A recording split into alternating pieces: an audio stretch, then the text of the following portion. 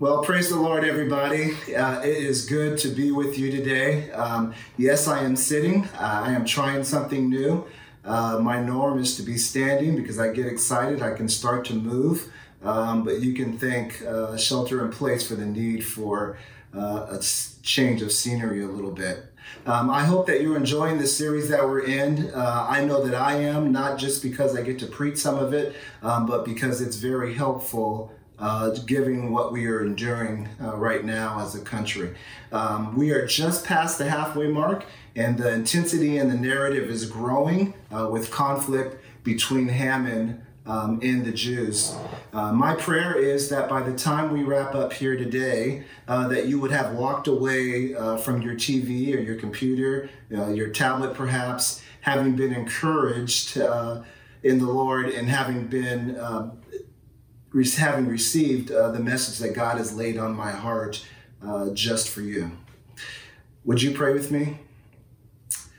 Father, you have all power in your hands. Today, Lord, I pray, Father, for the life of the believer. And I pray, Father, for the heart of the not yet believer. I pray, God, that you would work all things together for your good, Lord. And we trust you, Father, that it will work and that it will bless each and every life, Lord, who's listening to this message, Lord. Go before us today, Lord, and do what only divinity can do. In Jesus' name we pray. Amen. All right, meet me in Esther chapter 6. We're going to be reading verses 1 through 14. It reads this way. It says, "The night the king could not sleep, so he ordered the book of the Chronicles, the record of his reign, to be brought in and read to him. It was found recorded there that Mordecai had exposed Bigthana and Teresh, two of the king's officers who guarded the doorway, who had conspired to assassinate King Xerxes. 'What honor and recognition has Mordecai received for this?' the king asked. 'Nothing has been done for him,' his attendants answered. The king said, 'Who is in the court?' Now Haman had just entered the outer court of the palace to speak to the king about hanging Mordecai on the gallows he had erected for him. His attendants answered, 'Haman is standing in the court.' 'Bring him in,' the king ordered. When Haman entered, the king asked him, 'What should be done for the man the king delights to honor?' Now Haman thought to himself, 'Who is there that the king would rather honor than me?' So he answered the king, 'For the man who delights to honor, the king delights to honor, have them bring a royal robe the king has worn and a horse the king has ridden, one with a royal crest placed on its head. Then let the robe and horse be entrusted to one of the king's most noble princes. Let them robe the man the king delights to honor and lead him on the horse through the city streets, proclaiming before him, "This is what is done for the man the king delights to honor." Go at once, the king commanded Haman, get the robe and the horse and do just as you have suggested for Mordecai the Jew who sits at the king's gate. Do not neglect anything you have recommended. So Haman got the robe and the horse, and he robed Mordecai and led him on horseback through the city streets, proclaiming before him, "This is what is done for the man that the king delights to honor." Afterwards, Mordecai returned to the king's gate, but Haman rushed home with his head covered in grief and told Zeresh, his wife, and all his friends everything that had happened to him. His advisors and his wife Zeresh said to him, "Since Mordecai, before whom your downfall has started, is of Jewish origin, you cannot stand against him. You will surely come to ruin." While they were still talking with him, the king's eunuchs arrived and hurried Haman away to the banquet that Esther had prepared. I've entitled our sermon today, "Isn't it Ironic, Don't You Think?" If you grew up in the 90s, you know where that came from. In the irony of this chapter, I want to talk to you about God. I know, surprise. But more specifically, I want to talk to you about the providence, his nature, and his rewards.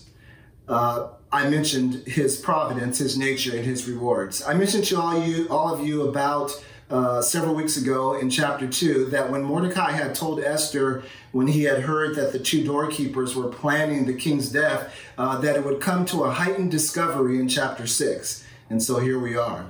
If you're just joining us in the series, we have three main characters besides Esther, but in this particular chapter, King Xerxes, Haman, and Mordecai. This chapter is a story of irony. It's a story of reversals. It's a story of God's providence. It's the providence that moves us to not only believe that God is writing the story of history of this world, but he's writing it right before us. And not only is he writing the story of this world, but he's writing your story as well. A good story.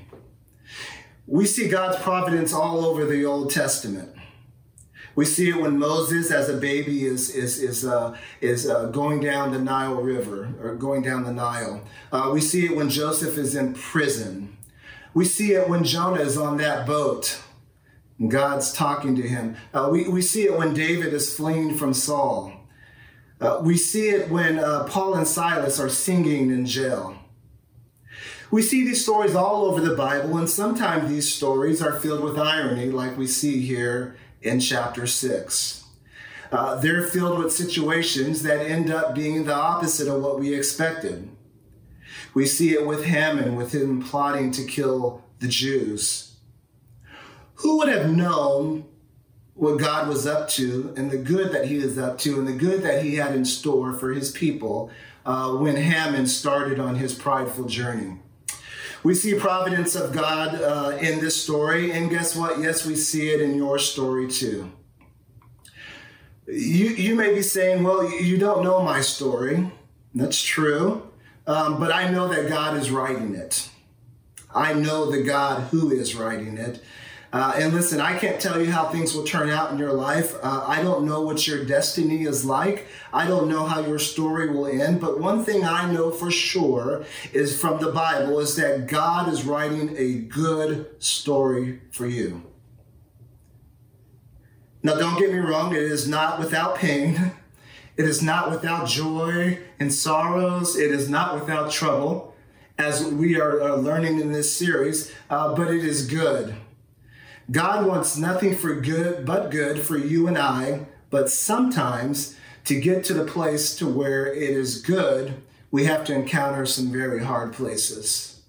Sometimes there are people in your life that God has to put in place. So there will be what seems like a delay to you, but it's all in his plans. He's putting things in order. King Xerxes, Ahasuerus, is one of those people in Mordecai's life that God has to put in place. He doesn't know it. In fact, it is ironic that he doesn't seem to know much of anything that's going on around him when we read through this text. I mean, here he is. He cannot sleep, and he doesn't know why. But we will soon find out that it's for a purpose. The king had a sleepless night, which really is a reversal of what would normally happen for him, a typical night for him. The king could have done whatever he wanted, whenever he wanted, and however he wanted it, but not that night. Not that night. I can see him there. I can imagine him there tossing and turning, looking out the window, waiting for the sun to come up. Now, there are a whole host of different characters in this story that should be having a sleepless night. Would you agree? I mean, Haman, for one, is livid about Mordecai not bowing to him. And his plan is to go the next morning and ask the king for permission to kill Mordecai. He should have been the one having trouble getting rest. Esther was just asked by the king one chapter earlier to come to a banquet, or invited him to a banquet the next day, so she can sort of tell him who she was, and her plan and her request for him to protect the Jews. She should have been up walking the floors, wondering what his answer would be. So everyone but the king, who knows nothing about Haman's plot, or Esther and Mordecai's nationality of origin, yet the king is the one who cannot sleep. We'll soon find out that God was behind the king's sleepiness. Like Pharaoh, like King Cyrus, and many others, Xerxes was used by God for a certain work with the Jews. By the way, if you're waking up in the middle of the night and you haven't been diagnosed with insomnia or sleep apnea, do not dismiss that. He may be trying to get your attention. It is rare that I get that I get out of bed when I wake up in the middle of the night. I can count on one hand how many times that has happened, and just a few of those times where I actually got up and I read my Bible. One time about 10 years ago, I had been getting paid at a job double for about 2 months. I know some of you are like, really?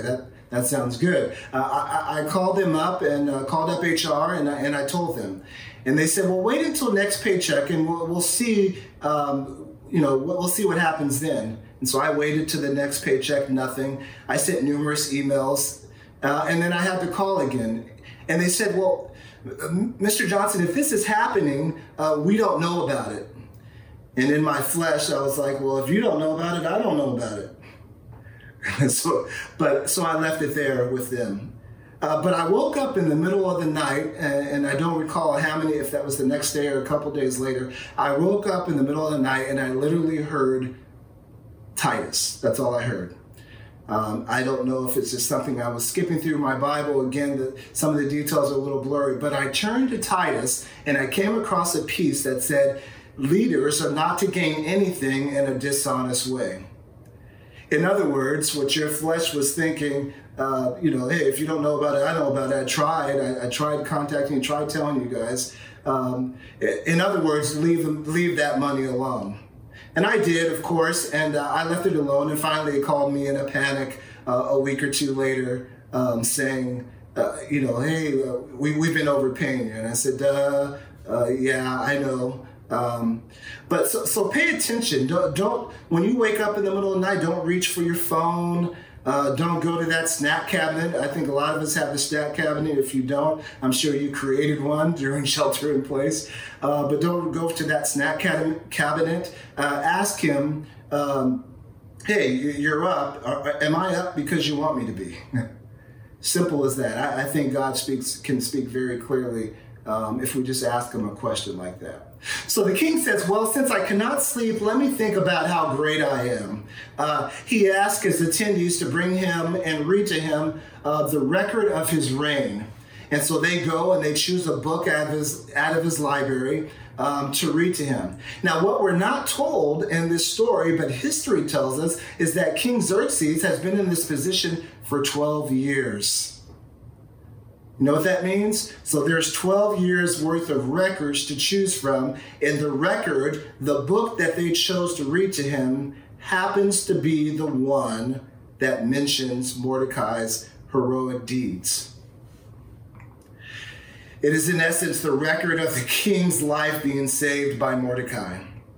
The king is shocked and asks, what honor and recognition has Mordecai received for this? And they responded to him, nothing has been done. Now, the book of Esther doesn't tell us Mordecai's thoughts sorted around what he did for the king, but some of you would have been lemon bitter if someone didn't remember something that you have done. You would be rolling your eyes, sucking your teeth, tapping your foot, completely irritated. Yet you never have to worry, you and I never have to worry when people do not remember all that you have done. When that person gets amnesia about the money that you loaned them, when you go out of your way to help someone instead of saying thank you, they critique the way in which you went out of your way for them. When you labored and used your own time and money and energy and people just came to expect it. I remember just a few years ago mentoring a man, and my heart, he was just on my heart constantly. And so I had asked him if we can meet up. I did not know why, but God kept putting him on my heart. I didn't know if we were supposed to do something in ministry together or what it was. And finally, after a couple times of meeting, he said, hey, I'm so glad that you reached out. He said, I've been wanting to ask you to mentor me. And I said, absolutely, because I knew that there was a reason God had him on my heart. And so we started meeting once a week, and I was walking him through a book, and there were some things that he was struggling with, and it was just a great time.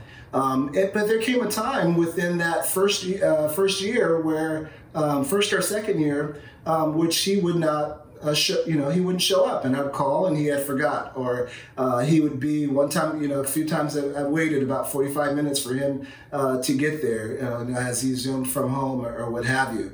And that was okay. But then towards the end, really towards the middle, I started sharing with him, listen, you should probably be thinking about somebody who you can walk with and you can bring along. And so we talked about that quite a bit. And then one day he just said, he was good with where we were at, and that was it. And I never heard anything after that. I didn't hear a follow-up or anything like that. Never got an update. I was bothered for a long time, but I had to remember, and what I had to remember and what you have to remember is that we do things unto the Lord. So the minute I start doing things to please other people or forget who I do it for is the minute that I stop living for God and the lines get blurred. See, Mordecai is not here looking for the king's thank you or honor to be bestowed upon him. So the king is told about Mordecai, and he says to them, so nothing was done for him? Okay, well, so this reading goes on all night, it seems, and at this point, it's presumably the next morning that the king is sitting with his cinnamon dulce latte skinny and banana nut bread, and he's planning how he's going to honor King Mordecai and ask his attendants, what we should do about this. So he asked his attendants, he said, tell me, who's out there in the courts? Now remember, Haman is planning to get there really early that morning, like 5 a.m., bright and early morning. And he's planning to get there early and ask for the king's permission to kill all of the Jews, specifically about Mordecai. He has had it with Mordecai, not bowing to him, and in essence giving him a hand motion that looks like he only has one finger. So they tell the king, King, Haman is in the courts. Are you starting to see the irony? Are you starting to see his providence? Two scenarios are going on. Haman has a plan and the king has a plan. So King Xerxes says, bring Haman in. Haman's thinking, all right, now this is my time. I'm going to get rid of Mordecai. Haman walks into the room. The king says, hey, man, I have a question for you. And Haman's so focused on himself that he starts off just sort of, listening. Yeah, okay. Well, he said, well, what should me, the king, do for the man that he honors to delight, or that he delights to honor? And Haman is so focused on himself that he starts to give him a whole laundry list of things. As my kids say, he was being extra. He is singing, I want you. I want to talk about me. I want to talk about I. That was for you country music fans, Toby Keith. So Haman was with his narcissistic self, and he says, bring a royal robe. Not just any robe, but bring one that the king has worn. And then he says, and also bring a crown. Bring a crown. And the crown wasn't for Mordecai, it was actually for the horse, which is even crazier. So he's saying, bring all these different things for the person who the king delights to honor. And then he says, put this a trusted official on a horse and lead him through the streets, proclaiming, this is what is done for the man the king delights to honor. I mean, Haman is really just putting it in there. He's thinking about all the things that he wants to do. Haman not only wants to be honored, Haman wanted to be king. And so in an ironic twist, the king commands Haman to do all that he suggested, wait for it, for Mordecai. Haman went from walking a George Jefferson strut to sulking like a 2-year-old who was just told no for the first time. The king then says, do not neglect anything that you have recommended, Haman. Wow. Thanks for the suggestion, Mordecai. We see a great reversal of what we expected here. Instead of Haman being honored, he's being humiliated. His individualistic, his accolade, money, and status-hungry way of being was on display. He is being spewed out because God's nature is one that echoes Matthew 20:16, that the last shall be first and the first shall be last. Those who prosper through wickedness always end up in a fall. Always remember that the way that the way that we ought to go before God is with a posture of open hands, not a closed fist. An open hand says, Lord, if you want to spank my hand, spank it. If you want to fill my hand with good things, fill it with good things. If you want to empty my hands, empty my hands. You do what you want to do, Lord. But a closed fist says, I'm about my plan. I'm about my life. I do not want you to do anything. Just give me position, give me more money, give me prestige, give me houses, give me cars, give me all these things, give me no problems, and family and friends who are all about me. That's not God. Got to do it with an open fist. The God I know, he reverses the world's order. He turns adversity into gain. He did it for Mordecai, and he will do it for you, and he'll do it for me. On the other side of all this all came about because Mordecai would not bow.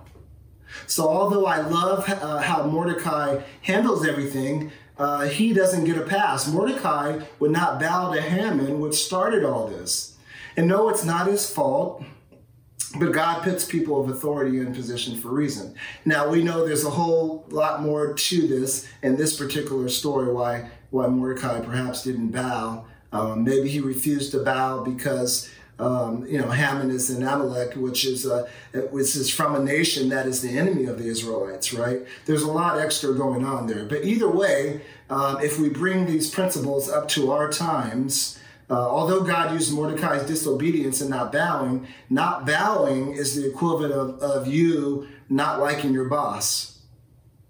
Right? So she starts talking in meetings and you're rolling your eyes and taking countless sips of water, looking at your watch several times over, and yawning intentionally.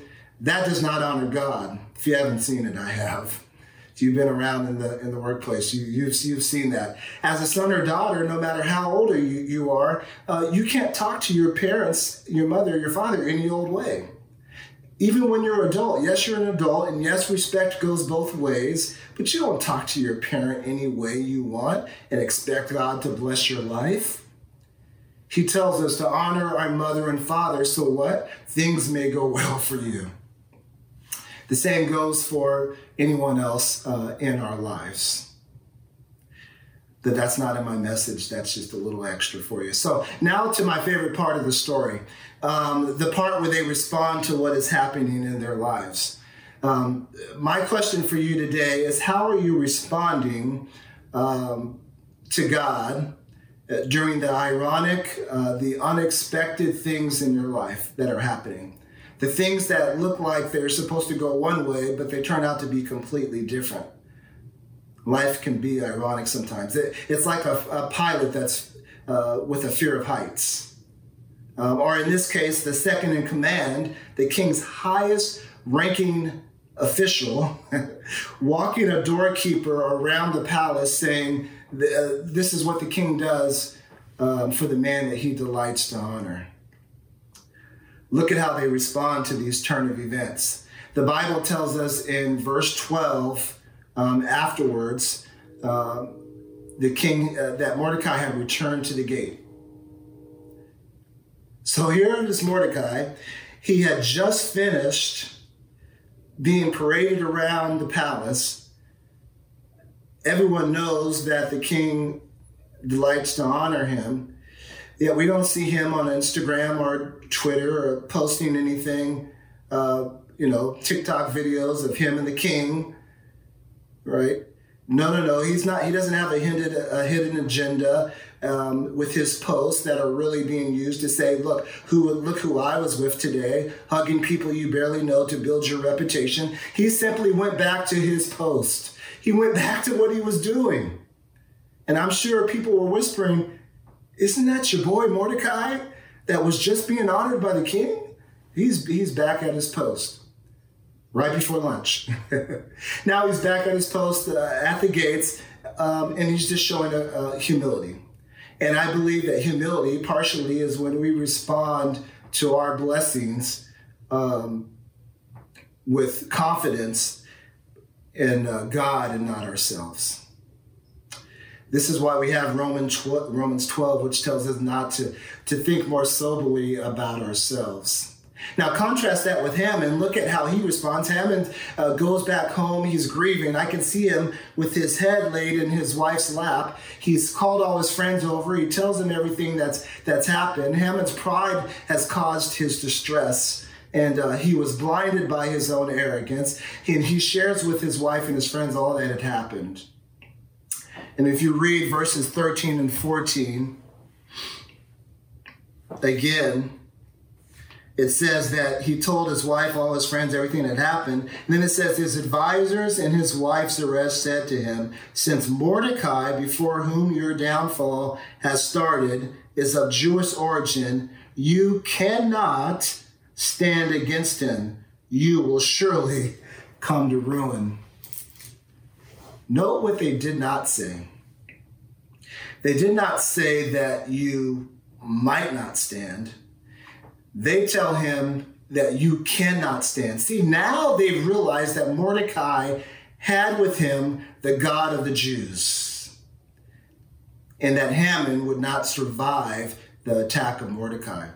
This is a little ironic, don't you think? I mean, as they become wise, all of a sudden, after Haman's plan has failed.